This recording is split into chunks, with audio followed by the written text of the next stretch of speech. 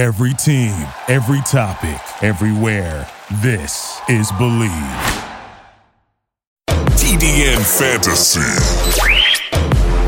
The TDN Fantasy Podcast with your hosts Paige DeMacos, Jamie Eisner, and Jake Arians. Welcome into the TDN Fantasy Podcast with Paige DeMacos, Jake Arians, and Jamie Eisner. And we have a little bit of news to get into, and then we are doing offensive prop bets ahead of the big week that is happening in Miami. I'm headed out to Miami in 3 hours. So if anybody's out there, hopefully come by and say hello. And thanks again. Obviously, I'm going to be meeting up with Bud Light Seltzer people. So hopefully I come back with 17 cases for this show. So that way we can do our drunk history version of this podcast with the Bud Light Seltzer. And I got a couple of people that tweeted at me yesterday about different flavors that they liked. So I'm loving seeing all the different flavors that everybody likes. And it's another beautiful day in Scottsdale. It's going to be 80 and sunny in Miami. So I think both places are very much suited for the seltzer and the pool and good times.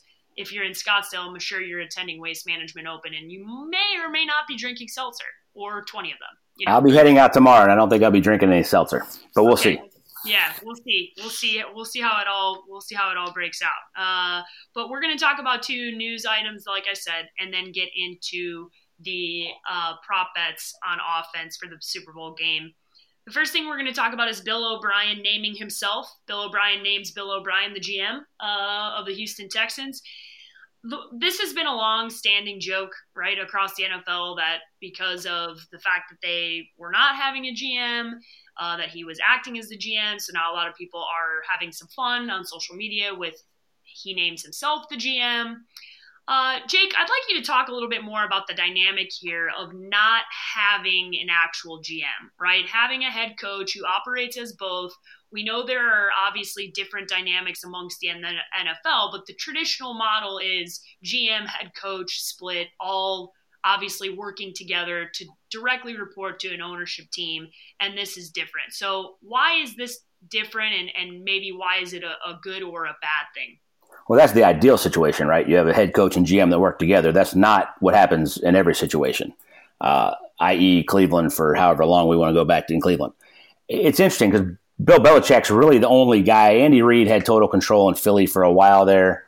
There hasn't been a lot of guys that have done this. I think Parcells had it at one point. But to name himself head coach and GM and have the blessing from ownership to do it is interesting. I don't think he's done a terrible job in that role as the interim, other than till he woke up and looked at his draft picks and went, oh, wait a minute, maybe we traded away too many guys or too many picks for these guys. I like the Laremy Tunsil deal. I like that he got Kenny Stills with it. They're handcuffed now because they're going to have to pay him, and they're going to have to pay him top dollar, that left tackle for Laremy Tunsil, because you can't give up that kind of capital and not pay him that contract. Same thing with the Rams and Jalen Ramsey. It depends on who he brings in. He's got to have a cap guy because there's no NFL head coach that's going to be knowing all of the nuances of the cap. Like there's just too much on somebody. So you better have a cap guy. You're going to get yourself in trouble quick. And you better have two personnel guys that you really trust. Having a head of vice president of pro personnel and a vice president or director of college scouting, whatever you want to call it. And those guys better work together very well and do a lot of that work for you. I don't necessarily like it. I don't necessarily hate it, but it just hasn't been done at the level of Belichick by anybody else. Don't you think to a degree, though, guys, because Belichick earned that right to kind of be in that position, whereas are we sure that Bill O'Brien can handle all this, Jamie? Well, I think it's unfair to compare anybody to Bill Belichick. When you have a unicorn, I don't think that becomes the standard. That becomes the outlier for you. To me, I don't regardless of Bill O'Brien himself, I don't like that dynamic in general because I think it could create some problems in the locker room as well. When you have a GM that has to be the face of a financial negotiation, and then that player, that person is also in the locker room telling you what you need to do to play that game or get you up for a game, particularly if they're trying to talk you down on a contract, or maybe they're franchising you and there's no line of delineation between the person that's handling your finances and the person that's putting you on the field. Good point, especially Jamie. If there's incentives involved in these kind of contracts. I think that can create some issues. And as Jake said, you have to then put a lot of you have to kind of build a really strong team, maybe even stronger than normal, around you to kind of delegate some of those tasks. Because how much time can you actually spend on capology and scouting and overseeing and being that CEO of the front office when you're also the CEO of your football team? And so it creates a lot of interesting dynamics. I don't like that for anybody. I know Bill Belichick's been able to do it successfully, but again, I don't think we should nobody should be held to Bill Belichick's standard. Agreed. In terms of I think that is a more unlikely than likely. Look at the guys that have come and gone with Belichick: Scott Pioli, Jason Light, Ryan Pace, Quinn, John Robinson. Like, all these dudes were there. They're all now GMs, or have, in Pioli's case, have been twice and is now out. But like, he hired all those guys that were in their scouting department that moved their way up. They were doing all the work for him. We all know how good all those guys are. Yeah, like that's the thing. Is like, Jamie's 2 great points. One, Belichick earned that right. So to your other point, when he's negotiating down a contract or whatever, and I don't think he does that. I think they have cap guys that sit down and do that with the players, but Bill's involved and Bill signs off on it. But there's nobody arguing with Bill. There's not an agent arguing with Bill. There's not a player arguing with Bill, because Bill say, I'll ship your ass out for a 3rd round pick, Chandler Jones for a 2nd. I don't care. I'll move on and do what I want to do because I have the power to do it. Bill O'Brien has not earned that right to have the same power as Bill Belichick, but he now has it. So he better surround himself with the people that we're talking about, or it'll get real interesting in Houston quick. That's why I don't think that this works, right? I think the reason I said you earn that right in Belichick is because exactly what Jamie said. When you're walking in and you have to be the good cop and the bad cop, basically, in an essence, where you're trying to rally your guys and then you're also trying to negotiate a contract on the other side, it creates a very bad dynamic that only Belichick we've really seen go, I'm going to ship superstar players out of here regularly. And I think the other thing, aside from obviously all the rings Belichick has on his fingers, which is the ultimate trump card to use in any of these scenarios, but I think he also has that rare mix of his GM personality is his coach personality. He's the same guy, and those philosophies match, where if you want to be more of the rah-rah kind of coach, it can be difficult to be that and be, again, the figurehead. Because, yes, while you have other people might be doing the heavy negotiation, ultimately, when you have that GM title, people know that you're the last to approve or disprove these deals or these issues. So it could create a lot of issues. Bill O'Brien. That's not Bill O'Brien's personality either, right? No. I mean, he's beat you over the head nonstop. It's not rah-rah. It's not like that. You've already seen the tension with other quarterbacks. You've seen the tension with Deshaun Watson. We've heard rumblings about that kind of stuff, that he's a hard guy to play for. The Bill O'Brien dynamic, to me, just in general as a coach, is fascinating because there are things he does on game day that I think are just asinine. But there are also, for big portions of his tenure there, he's gotten more out of the team than their talent level, which, again, I consider to be the number one thing I look for in judging a coach from the outside. Again, I'm not in the locker room. I can't comment on any of that stuff. So from the outside looking in, what I can comment on is success relative to talent level. Yeah. And he has had success either equal or above the talent level since he's been there. But there are also times where I feel like he's cost them games on the field in management. And again, I don't feel like anybody outside of Belichick should get this czar role, this football czar role that he kind of has. But other than maybe Andy Reid, who I think could delegate it properly. I mean, John Gruden has the same thing. He picked Mike Mayock, but Mike Mayock has the title. He's damn sure not Gruden's boss, but he has the title. Gruden still has total control. I mean, the other part of we judge, that's why I started. I don't know if I love it or hate it. If you judge it off the job that he's done, he made this team better than they were in training camp with trades. Carlos Hyde, Duke Johnson, Laramie Tunsil, Kenny Stills, and he gave up a lot. So we'll see who he hires to do this cap stuff because they could be in trouble quick. They had Deshaun Watson coming up soon. They got to move on from J.J. Watt. They got Clowney's money back. What do they do with all this stuff? But he made them better this season to be able to make a run, right? We would all agree on that? Yeah. Yeah, so that's why I'm like, I don't know if I love it or hate it, but I don't necessarily love the concept for anybody other than Belichick. And I think Andy Reid would be in that same boat. But Andy's guys want to play for him, and I think Andy would pay the right guys and just play with younger guys in his system that are cheaper. He made them better, but did we ever actually believe that team was a Super Bowl contender? No. But I don't think they make the playoffs or even come close to winning that division without making those trades. The problem is they're a bottom half of the league defense. They have a terrible offensive line. Those are 2 really tough handicaps to overcome. They are, for anybody. Any team, any coach, any quarterback, anybody. That is an unbelievably tough pass to overcome. But it feels like we've been talking about this offensive line now for a couple of years. He deserves some blame. Since Deshaun Watson's been there, and they've drafted terribly. They let teams jump in front of them, and they took a project out of Alabama State in the first round. Okay, so there's some blame to go around in the collective, and Bill O'Brien gets some of that too in the front office, previous regime and current regime, for letting teams like the Bengals jump them and take their biggest need. But I'd also like it. That's the weird dynamic I have in the back of my head of that they play above their talent level a bit, but they also don't. And Bill O'Brien made these moves to get better, but they also could have made these other moves to get better earlier. And it's like a weird dynamic where I know everybody wants Bill O'Brien, not everybody, but a lot of people, especially after that playoff game, wanted Bill O'Brien fired. But it's like it's a complicated evaluation for me on him overall. I think I would have been happy because I am in the camp of I wanted to at least see something change and not him get more power. Right, I think that after they're changing the defense, but I agree with you. It didn't look like, okay, that was ugly. We're going to give you total control of the entire organization. That's what I'm saying. Like at a certain point, you have to. What did he do this year that was deserving of him getting an elevated position? When you get a job, and the reason you get a raise or you get a higher position is because you're exceeding expectations. I don't think they exceeded expectations, and they're in a window here with Deshaun Watson on his rookie contract where they could have negotiated a little bit more. They can make more moves, and let's see. Maybe it is this year. I just don't have faith. Because of how much I enjoy watching Deshaun Watson, I want to see him put in a better position to win. Because I knew this team. I said, yeah, okay, they're a decent enough team to make the playoffs, but they're not a Super Bowl contender. And I think that's a disservice because I think Deshaun Watson is such a special talent that I would like to see him with a coach like Patrick Mahomes has, with a coach like Lamar Jackson has. That's the type that I want those guys to be with great coaches.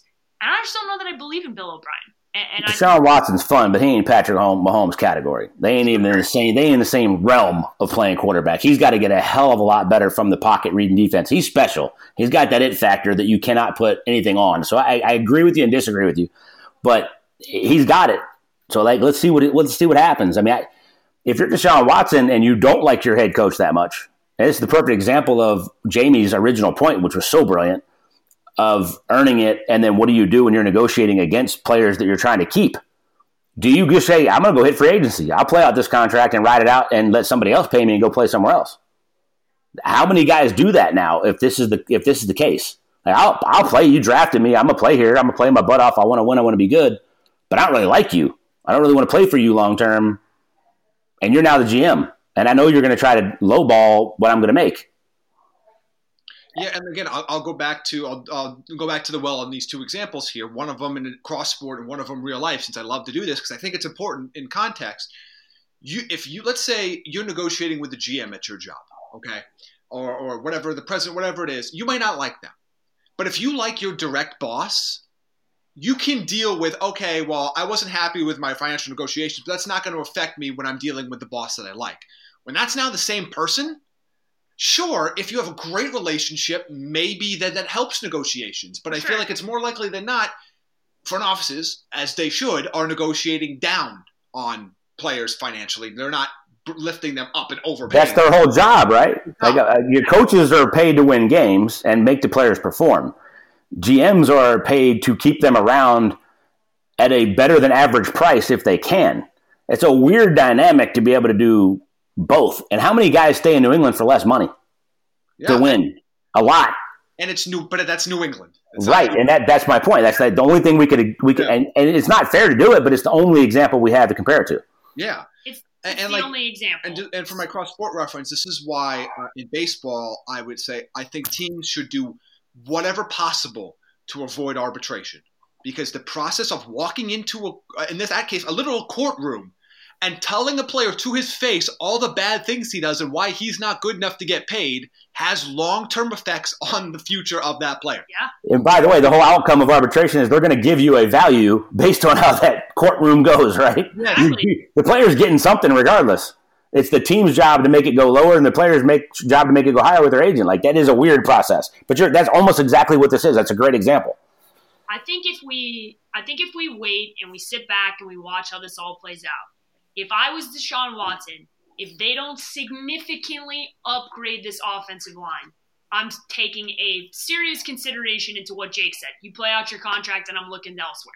Because this has been, by far and away, everybody in the entire draft community goes, this is your position of need, and you don't draft well, and now, yes, you went out and got Laramie Tunsil, I understand, now you're going to have to pay him a lot of money. You have had opportunities to get better and haven't made the best decisions to protect your young quarterback who needs to be protected. And that's something, if I'm Deshaun Watson, I'm watching this and I'm going, yeah, I don't know. Show it to me. Show me that you want me to be here and you want me to be a part of this offense and you want me to be great. Because he isn't in the best position to succeed. And I think it will be interesting to see how that dynamic plays out, what he does, and how much leeway Bill O'Brien gets, right? If they get another year and they don't win a playoff game, how much leeway does he have? Because a lot of people were calling for him to be fired this year. Well, look, he's going to be in a tough spot because we look at that division. Tennessee, assuming they re-sign Derrick Henry and Ryan Tannehill, are going to be contenders. Yep. Jake and I talked a lot, and you have as well, Paige, about the Colts have a ton of money to spend. Yes, they do. And there are a lot of really good football players at literally every single position out at free agency right now, especially the quarterback position, which I think, given the way that Jacoby Brissett played in the second half of the year, is an area of need immediately. That could be a really, really interesting division where I would not be surprised if we go into the season having the Texans third in that division. Yep. And that's where I look. But I think he just bought himself a 3 or 4 year window of doing this. He has to, right? You're not promoting him to the GM spot to then fire him after. No, because and he's not going to fire himself as the head coach and be the GM. So you just highly unlikely. So if he was on the hot seat and you hired a new GM, that coach probably has 1 year, right? And he better win. That's not the case. He just bought himself 3 or 4 years to see how this thing plays out. And it's either going to be the new thing and a trend and something agents and coaches are going to want to do, or it's going to fail and it'll still only be Belichick that's doing it. Yeah, I hope it I want to say I hope it fails. I hope it fails because I think the dynamic that exists gives more opportunities to people who want to coach and be around in football. And if we start this trend where we're going to have less people in the front office, I don't think that's a good thing. And I think Belichick is an outlier. He's a unicorn. He's not the standard. He's not what we should be trying to replicate. And we've learned that a lot of times when people try and do that, it fails miserably because. No, and by the way, I just named 7 people that have been through there as scouts that grew up in that organization that became personnel directors or whatever. They're now GMs everywhere else. Like he apparently, whoever's running that, if it's him or whoever that he hired, is doing a hell of a job of getting young talent and building them up. Of course. And I'm sure they're all gleaning a ton of knowledge from what is a football savant in Bill Belichick. So good luck trying to recreate what is happening there. Speaking of New England, there is a retirement of Dante Scarnecchia, who has been in the league with one team for 34 seasons. That is a long, incredible career. And I wanted to mention, Jamie brought it to my attention, we have to talk about this because one, to coach, to be in the NFL, in any position, for 34 years is incredible. To be a coach for 34 years is incredible. To be with one organization in the NFL for 34 years is insane. Yeah, it's nuts. It's unbelievable. They're going to miss him. I'm sure he is a very vocal aspect of this locker room and this organization. And kudos to him because, Jake, you can talk about this. 34 years coaching, that is a great feat for sure. 34 years, you described it perfectly. It's incredible, and it's insane to be in one place. Hell, it's insane to be there for 4 years anymore, or my whole lifetime, right? Like, you're a coach's kid. You're gone. The average is every 3 or 4 years you're moving. 34 years, and not to mention the best probably to ever do it at that position. This is a giant loss for them. You cannot replace that guy. I don't care who's been with him for whatever, as the assistant, they're taking over. This is a giant loss for that team, who at times this year – we're not very good offensively on the offensive line because they had the injuries, but he's coached up a bunch of average dudes to be really good in front of Brady for a long time. Like, this is a big hit, but unbelievable career and definitely one of the top few guys to ever coach offensive line. Yeah, and I think that this is just – I think the loss might be undersold by some, just how big of a loss this is. To me, this is a cornerstone loss for them. This is one of – and we start to look at this 2 or 3 year period now. The one and done playoff run. Maybe we've seen the last pass from Tom Brady as a Patriot, or we're going to see it in the next year. How far away is Bill Belichick from retiring once that goes? I think this is one of those cornerstone pieces that we look back at this 2 or 3 year window as the end of the New England dynasty. And I think Dante Scarnecchia is a huge cornerstone piece in that whole structure and in the downfall of, boy, you had a hell of a run, but it's starting to get where your best days are behind you in terms of where that franchise is going. So I love some of the anecdotes I've seen of players that left in free agency, went somewhere else, and were like, and they're talking about the new offensive line coach is like, whatever Dante told you, just do that. Like, I'm not even going to coach you. I'm just, whatever he coached you before, just do that. I'll coach around it, but whatever he told you, we're good. Like that's simplifying things, but that's literally, there's anecdotal stories of guys that are saying that now that he's retiring about how unbelievable he was and how he was looked at in the NFL community by other offensive line coaches. Well, that just tells you the legacy, obviously, of who he is and the trust that other coaches who we know in this league, everybody has an ego. That is an unbelievable thing to do, to be able to say that other coaches are going, you know what? I don't need to teach you anything because you've been taught from the absolute best. And I think Jamie brings up the biggest point of this whole thing. Yes, it's a congratulations on his career, but this feels like it's big. It's big, right? It feels like for a long time, the identity of this football team has been played really good defense, and they're going to put an offensive line out there that's going to keep Tom Brady upright, because that is how that guy has been able to play till 42. Because he doesn't take a lot of hits. And when they get through, he drops to the ground. And it's self-preservation. You can call it what it is. It's smart, because that's the reason he's still playing. And that's the reason he's still in the shape that he's in. And this feels like it's the final. We've talked about it. We don't want to overstep and go, because it feels like for the last 5-7 years, people have been waiting for this to happen. No, but this is different, right? We're legitimately having a discussion of whether the Patriots will take Tom Brady back. That's what I'm saying. This is a different era now. It's different. I mean, Father Time's undefeated. Yep. I mean, we're talking about if Jared Stidham is the heir apparent to Tom Brady, other than the 15 guys that are available this offseason. Yeah, I mean, it's time. It's getting there. I mean, again, today, I'm still probably, assuming Brady comes back, going to pick them to sneak it out in the AFC East. But that doesn't mean that this is a Super Bowl contending team anymore. But we'll see. But again, and I know we talk about coaches a lot, but don't underestimate the value of just elite positional coaches in any sport. Yeah, because they will not replace this guy. No. There's no replacing him. There's nobody that's going to be on the same level. It's impossible to replace the knowledge. Jake talks a lot about Tom Moore and what he brings, and the knowledge that people that spend this much time around the league, it is impossible to recreate that.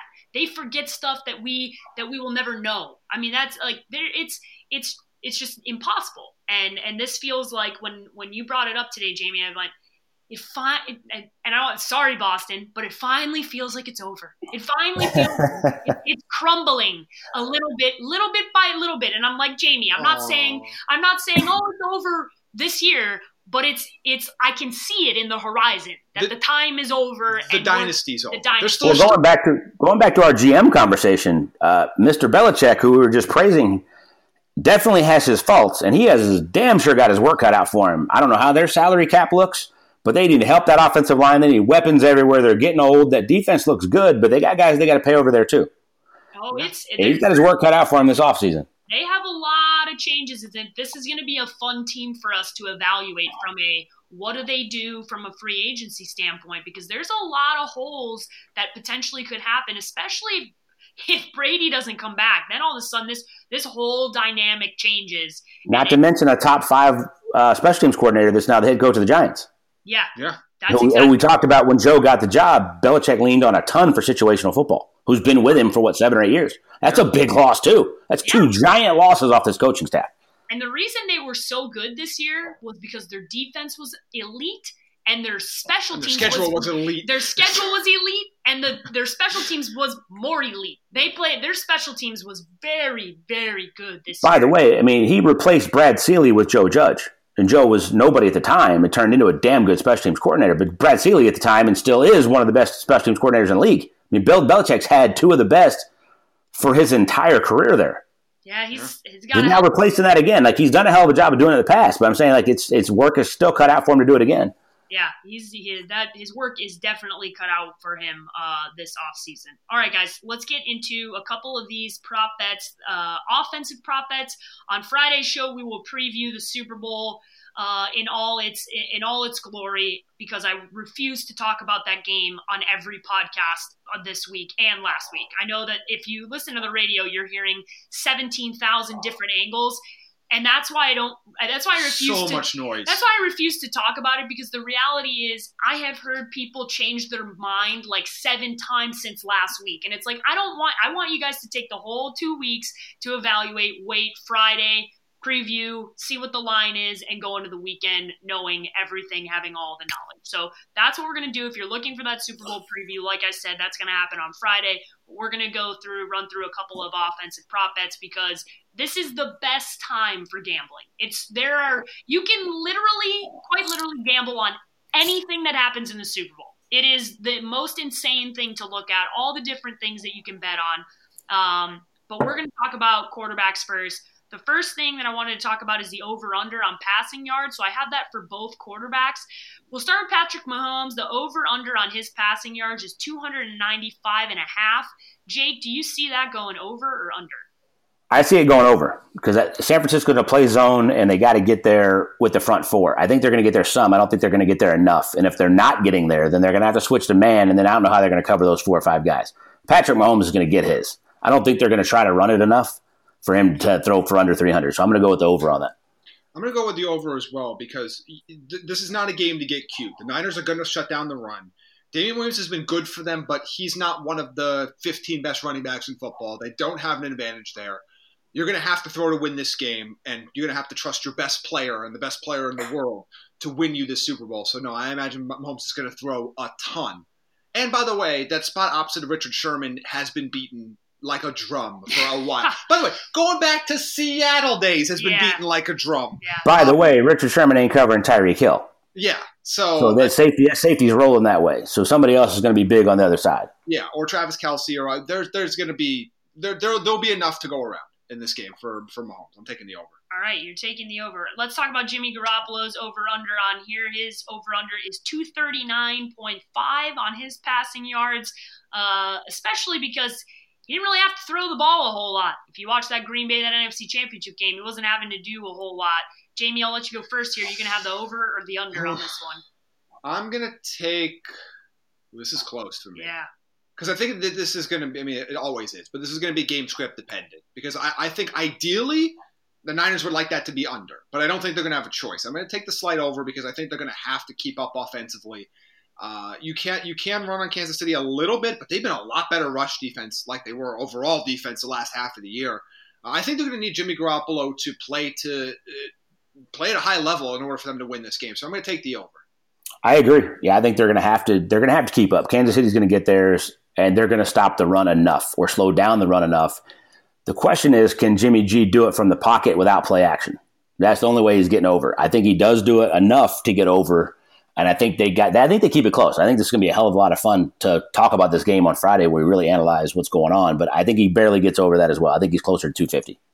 All right, two of the more interesting players in this game are not the running backs or the wide receivers. It's the tight ends. These two teams have two guys, probably number 1 and number 2. Can't imagine you'd put anybody else in the category with these two. And they're really close on their over-under here, on their total yards. So we'll start with George Kittle. Jamie, his over-under is 70.5 yards. Do you think it's going over or under? I think I'm going to take the under here. It's not a talent issue with him. It's just more of, I think he's going to be the key focus. Emmanuel Sanders hasn't played well in a while there. Deebo Samuel's kind of come up but kind of went back down there. I think George Kittle should be and is going to be the major focus. And they're going to say, we're going to need Jimmy Garoppolo to beat us with outside wide receivers. We're going to force him to throw to the outside. So I think unless they're just going to start force feeding 13, 14, 15, 16 targets to George Kittle, which, by the way, they have done before. Mm-hmm. It wouldn't be unheard of. I think that total's going to go under. I'll throw this out there that I might pick Tyrann Mathieu to be my MVP of this game, but I'm going to take the over here. And Ty's the one covering him a lot of times, and he's just too physical of a matchup. I mean, Kittle's getting 10 targets regardless. And if he does, there's no way he's not getting 70 yards. He's not getting hit and dropped right where he catches the ball, even though I think Ty's coverage will be really good. It's not a good matchup physically. And he's their best player. And best players shine in the Super Bowl. I think he goes over. All right, over for – you guys are split on that one. All right, Travis Kelce, his over-under is a little higher than George Kittle, 77.5 yards. Jake, I'll let you take this one first. We all know Travis Kelce has had a nice playoff run here. His season was quieter than expected, but still fantastic considering what he's done. But he's been great in the playoffs, and 77 yards is one of those things you can see happen on one play. Do you see that happening, and do you have an over or under on this? I'm going to take the over, and the biggest reason why is I already said they're going to try to get there with that front four and play zone, but Travis Kelce and Mahomes have a crazy chemistry when it comes to sitting down in a zone, and you've seen the highlights on the sidelines. Like, dude, you threw it before I even knew what I was going to do. Like, they have that kind of chemistry. If they're going to play zone, they got really good linebackers. Jaquiski Tartt, I mean, they got good safeties. Ward, but they don't have guys, if they're going to play zone, that can match up enough to keep him under that. I'm going to take the over. Yeah, I agree. I take the over as well. I think Kelce has a big game there, and I think just the way these – again, it's not a talent issue on San Francisco side. They've got plenty of guys now in the off-ball linebacker and safety group. They have a ton of really talented players, even guys that are coming off the bench. But Kelce's going to have to be – I think Kelce's going to have to be Kansas City's best pass catcher in this game. And I think he's going to be their most consistent. And they're going to need Tyreek Hill to get over the top. But Kelce, I think, is going to have a game very similar to that first playoff game. Maybe not all those touchdowns, but very similar in the way they're going to use him, especially in the red zone. Right. Yeah, I think Tyreek Hill is going to have to do a run after the catch because they're going to roll a safety that way because they know Richard Sherman can't run with him. He's going to run right by him. So here's another thing to mention too. Be really interesting was when you're playing this defense, whether it was in Seattle or this version of it now, and you're watching Richard Sherman, do the officials throw flags in the first quarter? Do they hit him with a pass interference or a hold? Because if they do, you're going to get them big later on. If they don't, when Tyreek Hill goes running right past him, because he can't run with him, nobody can, but Rich Sherman is got this crazy unique ability to hold and get away with it. If they throw a flag early, Kansas City, all of these numbers are going over. Yeah. It's a really good point, and Jake, it's something you and I used to talk about when your dad was coaching in Arizona. Was if you paid attention to how the game was called early when you were playing that Seattle defense, you could always tell what was going to happen, right? And it's something hasn't changed. If you watch this defense, specifically Sherman, because Sherman is pushing all the time. That's just how he plays. He's very physical, and a lot of times the refs let it go. And I've kind of gotten used to it, and I kind of like it, to be honest with you, because if you're a wide receiver, you just know what to expect going into it. But if they get choosy on their calls, something to pay attention to, because then all of a sudden it opens up that offense to get into a rhythm potentially. The last one here, guys, wide receiver, Tyreek Hill, his over-under, the highest of the bunch, 79.5 on the over-under.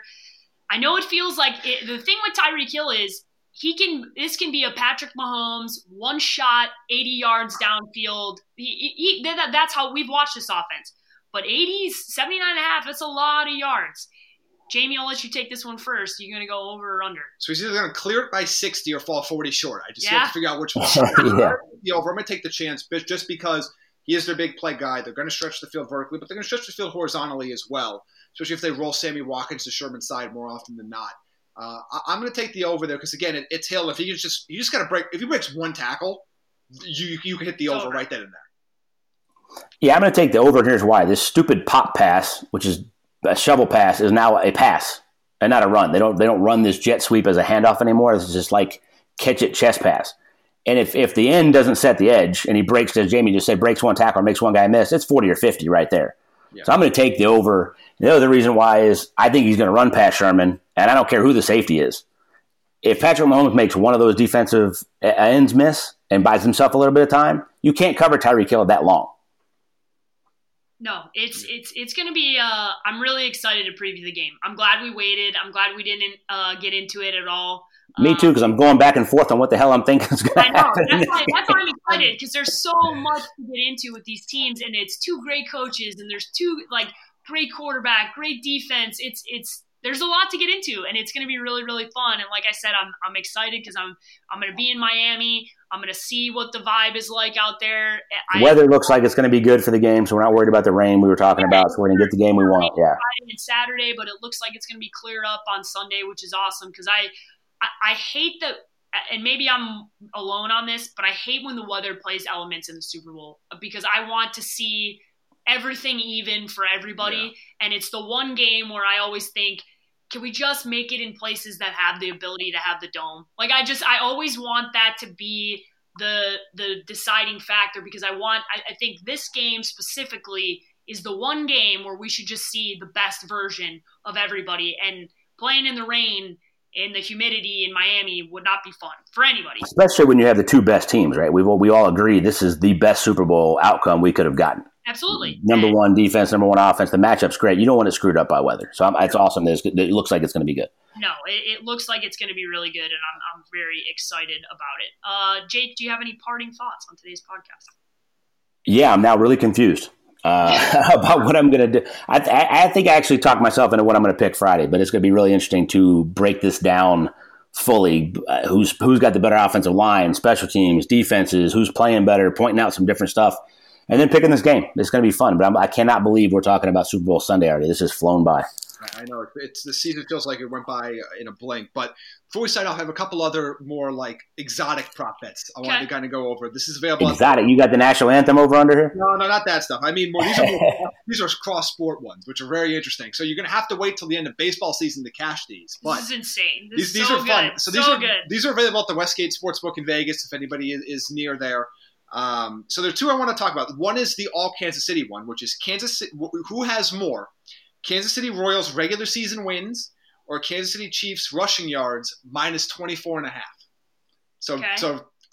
So to me, that my bet is on Kansas City's rushing yards. I think the Royals are about a 60-win team. So that means KC's just got to get to 85 total yards on the ground from everybody. Okay. On the thing. So I think they can do that. That's a good bet, though. That's tough. That's a tough one to look at. It's close. But I think the Royals are going to be in the low 60s in terms of wins. Not a good the Chiefs can just get to 90 total rushing yards as a team, quarterback, running back, everybody. They should be able to get that done. And the one that I think is a lock is Mike Trout 2020 regular season home runs versus Patrick Mahomes passing attempts, and then Patrick Mahomes passing attempts minus 1.5. Trout home runs. Trout's going to hit 40-plus home runs easily, probably about 44. Patrick Mahomes has been kind of in that like 35-ish pass attempt range. Yeah. I don't see him getting to 50 in this game. And I think that Mike Trout has a decent chance to get to the upper 40s. I like that bet, Jamie. So that's fun. If Mike Trout hits what I have him projected for 44 this year, I'm doing my fantasy baseball stuff. I have him projected for 44. That means if Mahomes has 45 or fewer attempts, you would win that bet if you take Trout. And I'm going to take that. Yeah. I like that one too. That's fun. That's a really fun bet. Are interesting. And there's a bunch of different ones. There's like Jimmy Garoppolo completions versus, San Francisco. Garrett Cole wins. That's one this year. So there's some really interesting stuff out there. If you really, I'll take the completions on that one. Yeah, you have to sit. I agree as well. You have to sit a little bit on there until the end of the baseball season. But there's some really exciting prop bets there that there's still money to be made. It makes regular season baseball a lot more fun. I'll tell you that much. Yeah. I was gonna say, you want to spice up baseball season a little bit. That's a good way to get into that because that seems like some fun ones. I think those could be really good. My parting thoughts are: send me all of your recommendations for food in Miami. That is my parting thoughts on today's podcast because I definitely want to try something authentic to Miami. And other than Joe's, because duh. Yeah, I know that Miami has great food. So feel free to send me all of your recommendations, please and thank you. Jake, how can everybody follow you on social media? Jake B. Arians on Twitter. Jamie? You can follow me at Jamie Eisner on Twitter. And you guys can follow me at @the_sports page with an I on both Twitter and Instagram. And be sure to check out thedraftnetwork.com. Thank you for listening to Believe. You can show support to your host by subscribing to the show and giving us a 5-star rating on your preferred platform. Check us out at Believe.com and search for BLEAV on YouTube.